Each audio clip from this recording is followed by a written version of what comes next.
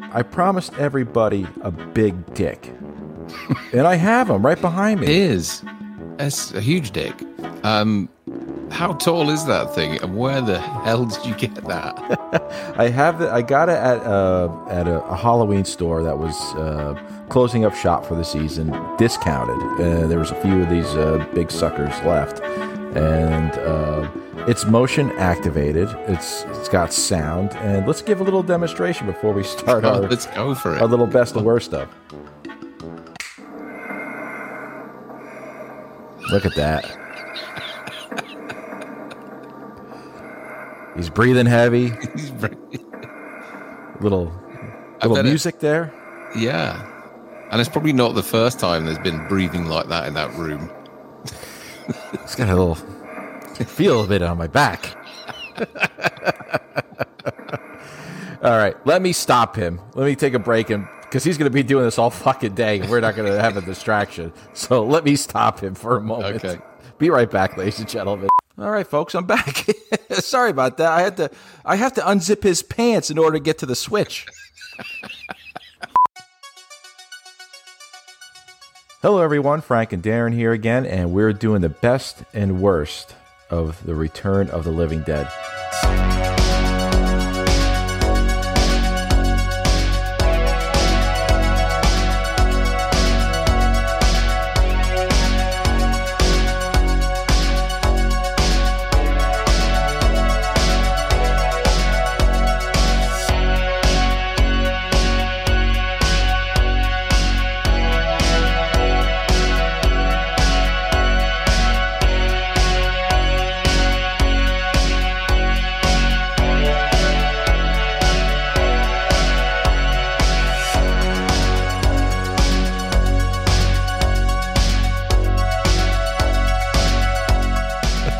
So, Return of the Living Dead, you and I are huge fans. We talked about it on our podcast before we started the YouTube channel, and you and I just kept on having to go on and on about it, and we have fun with it. It's one of the best zombie movies in history.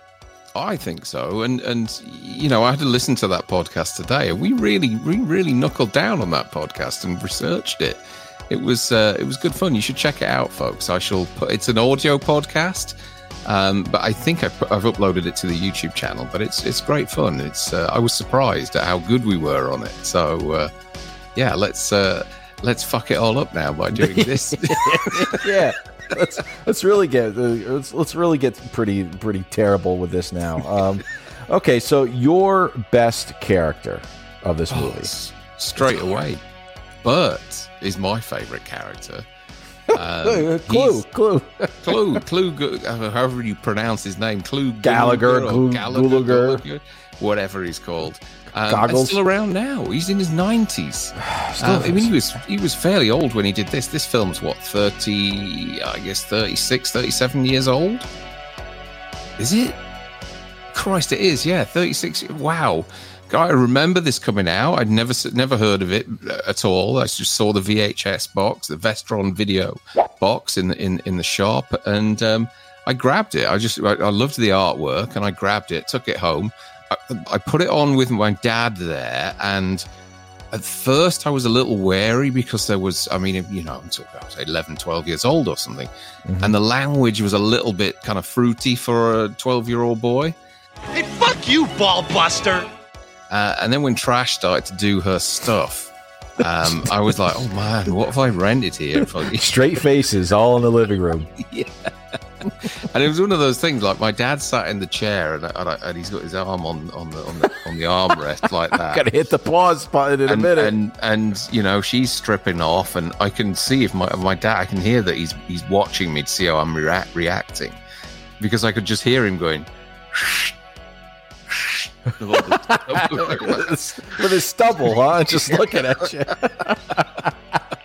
But no, Bert is my. I mean, all the characters are great in this. I mean, I really struggled to find a worse character in this. But Bert Kluge, the moment he comes into it, there's a kind of. He has a real commanding presence. He's a kind of alpha male. But he's got a softer side to him as well. He's almost like a kind of. To me, he was like a sort of granddad figure. when I first saw this film. And, you know, it's nice to see a movie where older characters are kind of front and center. So obviously you have Bert, you have Ernie, you have James Cameron's character, I forget his name, Frank, and they're all kind of, you know, I guess plus 50. And it's not something you see too much of. Do you know what I mean? Lead characters in movies are usually sort of between 20 and 40 or something like that. But in this, you had a really kind of senior cast that was strong. So Bert was always my favorite character within this, and has some of the best lines in the film as well. So Bert for me would be like my uncle that would say, you know, all right, I got you a beer. All right, just don't tell anybody I got it for you. Like, you're underage. And then he would say, oh, shit, your parents are coming home? All right, we got to drink it all now. Exactly. There was something really warm about that character of Bert. There was. Even when the You Need a Medical Supplies place is going kind of tits up and he comes round to help sort it out, there's still something that's really calm, understanding, and level-headed about him when everything's starting to go really wrong. And there's panic setting in everywhere. He always seems to kind of remain calm amongst it all. What are we going to do? I don't even go to jail. That's what I'm going to do. Yeah. Well, if we get rid of the bodies and, you know, we keep our mouths shut, maybe this will all go away. Great stuff. So what about your best character? All right, my best character is probably second only to Bub in zombie history, and that's the Tar Man. The Tar Man. There is no other zombie that I could think of besides Bub and maybe the first zombie from Night of the Living Dead, the original, that will actually come close to this zombie.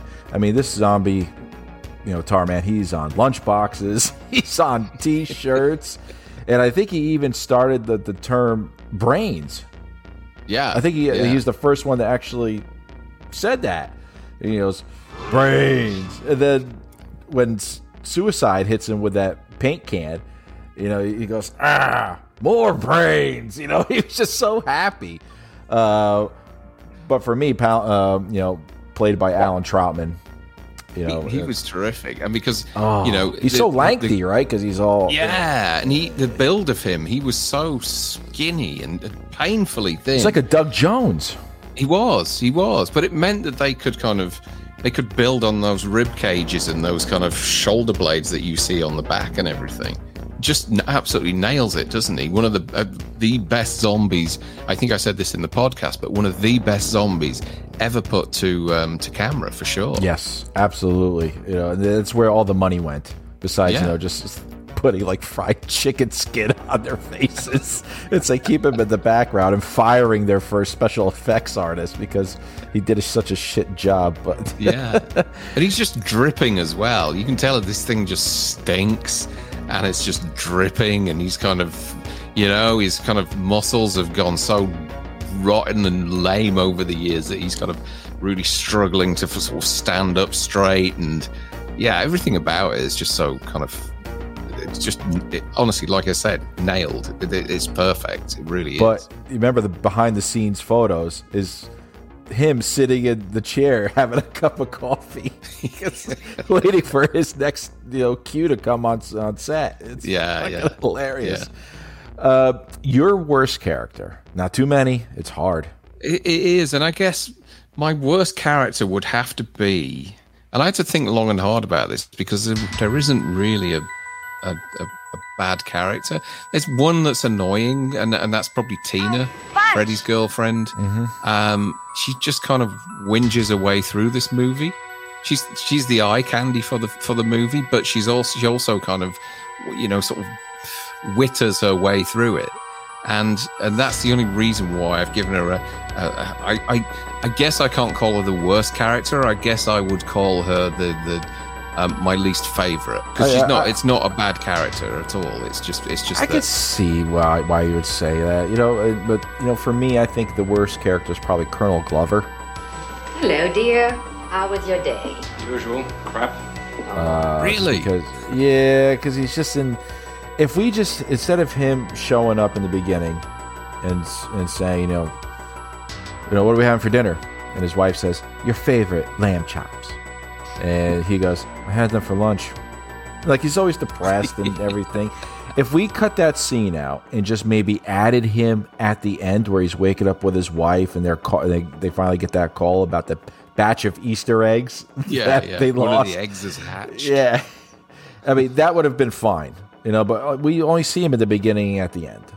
Yeah, but if we just kept him at the end, maybe that would have been okay. But there's too many favorites. You're right. I guess it doesn't really need him at the start of the movie because that scene really gives you nothing at all, does it? You could have just brought him in at the end, and that would have been fine. So that's a good point, actually. There's that opening sequence of him at home or him returning home offers us nothing other than this kind of, you know, sarcastic, miserable husband who's getting cooked his favorite meal every day. Yeah. Bitch wife. Not knowing what I want. Okay, your best line. The best line I think in this film is Clu Gulager, and that's when the zombie thaws out in the freezer and comes running in, comes back to life. It's a kind of, I guess, some sort of medical supply corpse that they have in there, and he comes back to life, and they're figuring out how to kill it. It's kind of chasing them around the room. The cadaver, they're taking advice from Night of the Living Dead. Yeah, he's running around like that. He's miming. They're taking advice from the movie Night of the Living Dead, which is to destroy the brain, or Dawn of the Dead as well, which is to destroy the brain. And so they whack a pickaxe in its head, and Freddy's like, hit the brain, and he just turns around and bites his head off and says, I hit the fucking brain. For me, that's the line that I always remember every time, right from the first time I saw it, because I also remember my dad really laughing at that as well when it happened. But yeah, it's a great moment, and that kind of body when it stands up when they saw its head off.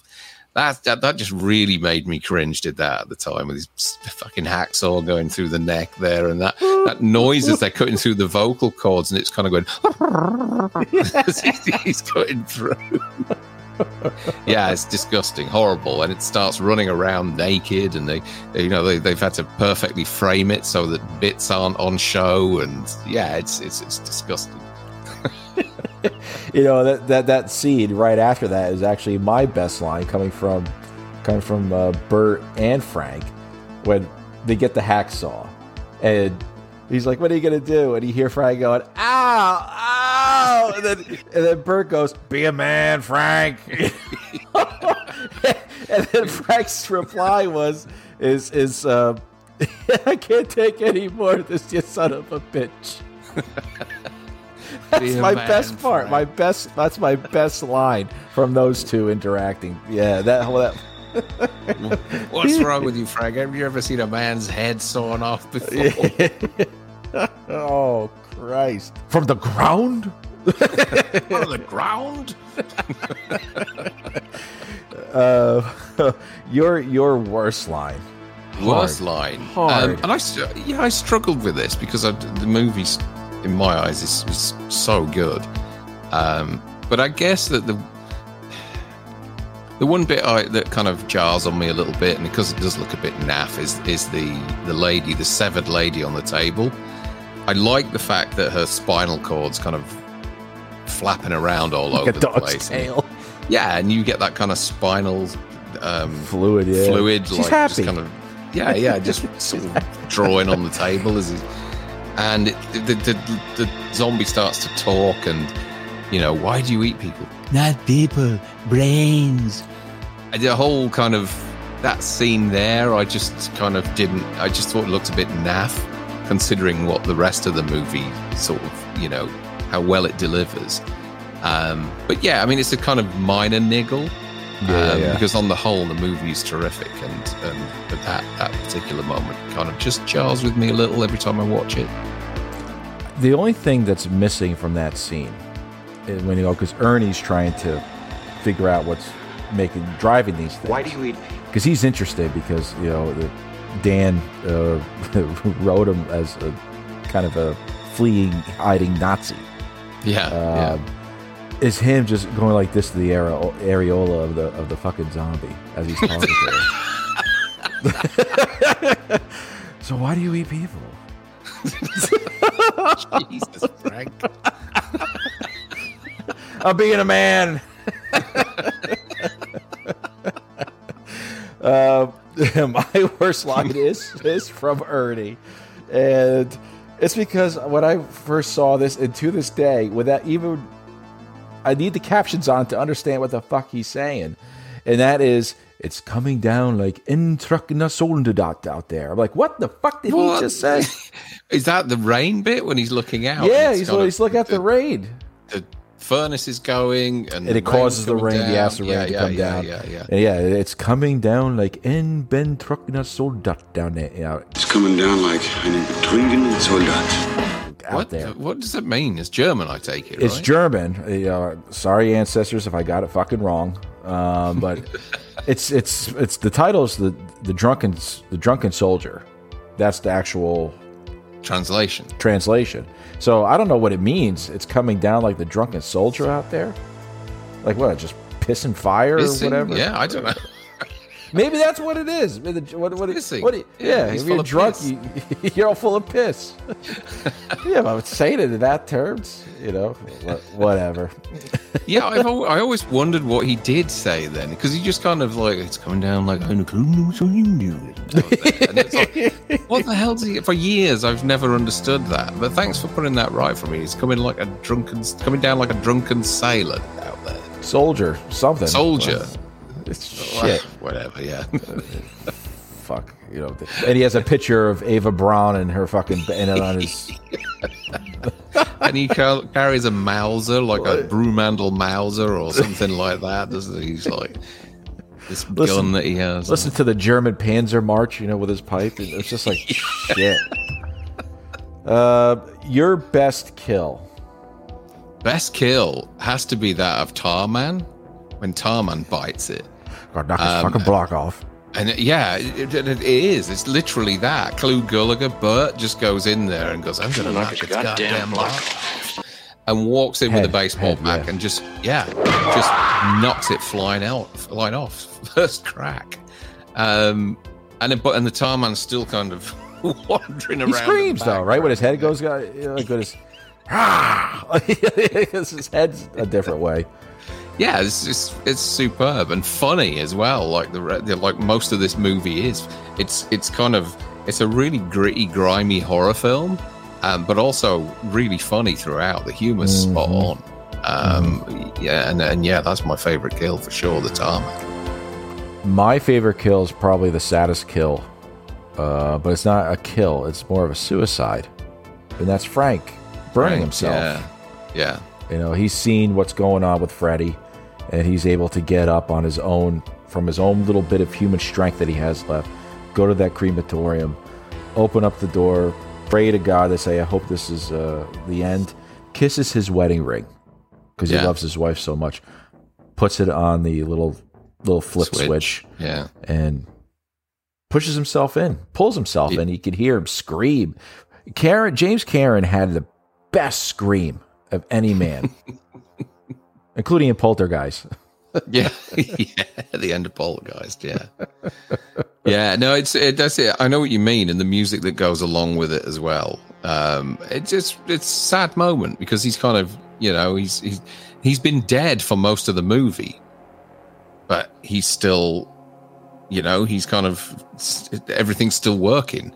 But when he decides to put himself in that furnace, it's sad, isn't it? Yeah, it's not even somber music. It's like soft rock. You hear burn. It's like, are they playing "We Built This City"? In the background. Like, what the hell? Burn. Yeah, there's some driving rock that's going on in the background, isn't there? Then. Yeah. Your worst kill.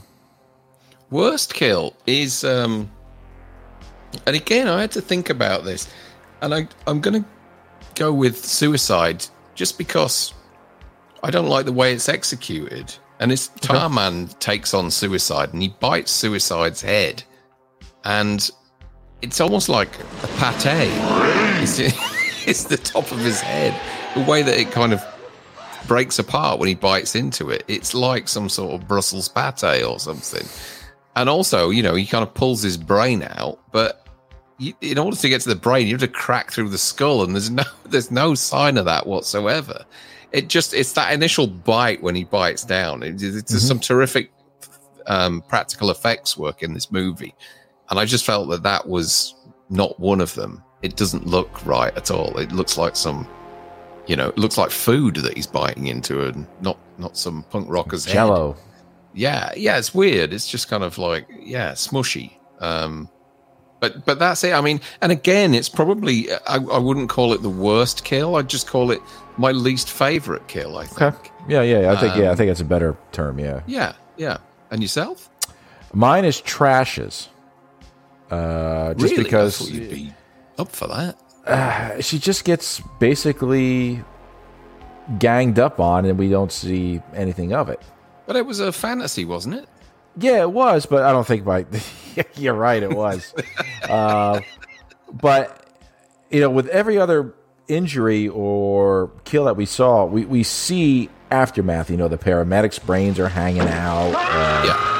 Even being eaten by a little person or somebody who's actually been, kind of like an amputee. Scuzz got his brain, his skull cracked open by your lady in waiting. But with her, they just engulfed her, and we didn't. I like the character. I like her. I like her a lot. But I just don't. But her makeup afterwards, and her, she looks terrific. Oh yeah. But that must be a prosthetic, right? They put over her mouth. She no way she opened that. Yeah, I mean, because there's one sequence when there's one where she walks up to the bum and attacks the bum, I think. Yeah. But there's also that shot as the nuke's launched, and she stood in the graveyard looking up at the nuke coming in. She just looked really eerie as she stood there. She's all grey with that bright red hair, and Linnea Quigley. I know she's in a lot of horror films and that, but for more reasons than one, I think this is her best performance. She looks beautiful. Yeah. And they covered up a lot. Well, they got into a right mess with that, didn't they? The prosthetic that they made her for a kind of groin area. At first, they did it with her completely nude, and they took the movie and looked at it and said, we can't have pubic hair on there. So they sent her away the director sent her away to get shaved. So they shaved her, and then it kind of looked too anatomical when she was doing the dance. That's not what I meant. It's not, no, that's too gynecological. What's going on? Miguel liked it. Yeah. And then they finally built her this kind of like a bald merkin, if you like. A shaved toop. Yeah, to just clip on, and she did the dance way. It clipped on. It did something. They stuck it on somehow, and that's how the final scene ended up, with her with this thing just kind of sitting there, and she could prance around and not offend people. But every little boy, probably including yourself, got close to that TV screen and was just like, I can't make it out. Is that it? Is that it? Is that how it looks? Is that... Yeah. Dad, is it completely like that? It wasn't until years later when I saw all the kind of making ofs, and I've got the book as well, a really cool kind of thick coffee table book on Return of the Living Dead, and they explain what they did and the process they went through and how many times they had to shoot it. But yeah, like you say, Miguel, he was there for all the different shoots of that, and I don't think he got bored at all, did he? No, No, until they fixed it up, and he was just like, nah, yeah. Kind of looks like a G.I. Joe now. What's going on? Everything's smooth. Okay, I guess you have to. Okay, finally, your best moment. Best moment. I know I struggled with this because I was trying to think of what one moment do I always look forward to in this film, and there isn't one, because the whole thing is one great moment for me. From the beginning to the end, you know, from the opening scene when they tell you that the story's true, through the medical supply scenes, through the crematorium scenes, through the dead rising, and all the various little kind of set pieces that we get throughout with cops and paramedics, all the way through to key characters turning and eventually, you know, making this decision to call the number on these canisters to get help from the military, which they say earlier on, you don't want the goddamn army swarming around here. They finally do it. And what happens? They get fucking nuked. And I just, you know, the whole thing was just, initially, for me, it felt like a cop-out ending. Mm-hmm. But when you break it down, how the hell are you going to end it? How the hell do you stop this? You can't. And it's the only way you can, is to just flatten the whole place. And it recycles itself. Yeah, exactly. Yeah, it comes back. So the whole movie is one fantastic moment for me, and it's one of my, you know, both of us are a big fan of comedy horrors when they work, like American Werewolf, and this is another one which they get that perfect blend just right, you know. I just adore it, and I never tire of watching it, and it every time a new version comes out of it, we say this constantly, but you know, I think there's just about everything that they can give us out there now, you know, especially with that 2-hour documentary that came along a few years ago. But yeah, I absolutely adore this film, and the best moment for me is the whole fucking film. I'm glad you said that, but for me, I have to go by emotional impact when I first see this movie every time. You know what gets me? It's a perfect blend of not only the beginning of being introduced to Burt, Frank, and Freddie, and him going on, like, Frank taking this apprenticeship or mentoring Freddie and showing him what to do, kind of like if you would have, like, people we know who have regular jobs that, you know, they latch onto somebody, show them the ropes. And then when they get down, explain everything about the canister, and they say, "Oh no, this thing's been built by the best, the Army Corps of Engineers," and they hit it, and that smoke comes up, and slow motion, and the perfect sound comes on. The opening credits, for me, is the best moment, because then you know shit has hit the fan at this time. It's a great opening piece of music. It's called Trioxin. I can't remember the name of it now. It's Trioxin something, the piece of music. But yeah, it's just a superb opening credit. Memorable music. Yeah, you put that on, people will remember that. Yeah. But yeah, that was one of the first things that struck me about it. Again, was the opening score, and I should have mentioned that. But yeah, the piece of music's terrific. I just like that. It was just, for me, that's the best moment. And of course, you know, a lot of things in there are great. You wouldn't have a good movie if none of them fit. The music fits with it. And then when you see the credits and it's Return of the Living Dead, and it's all smeary and all oily and it's dripping and everything. And they wake up and they're like coughing, they're spraying more Lysol around. It's just like, you're poisoning yourselves more. You know, we got that stuff all over us, stupid asshole. Don't watch your tongue, boy, if you like this job. Like this job? Think. Perfect reactions, man. But of course, like I said, my best moment is the opening. It's the opening. Who wouldn't want to work with split dogs? He's hitting him with a crutch. Jesus Christ. But you and I can go on forever and ever about this movie, but our time is very limited, just like the people who are alive in this movie. True. But we'll be back next time. We're going to be talking the best and the worst of The Thing. John Carpenter's The Thing as we continue Yeah. going through the best and the worst of the Friday the 13th franchise, and maybe with a special guest later on. But until then, as always, stick to the roads. And the best of luck.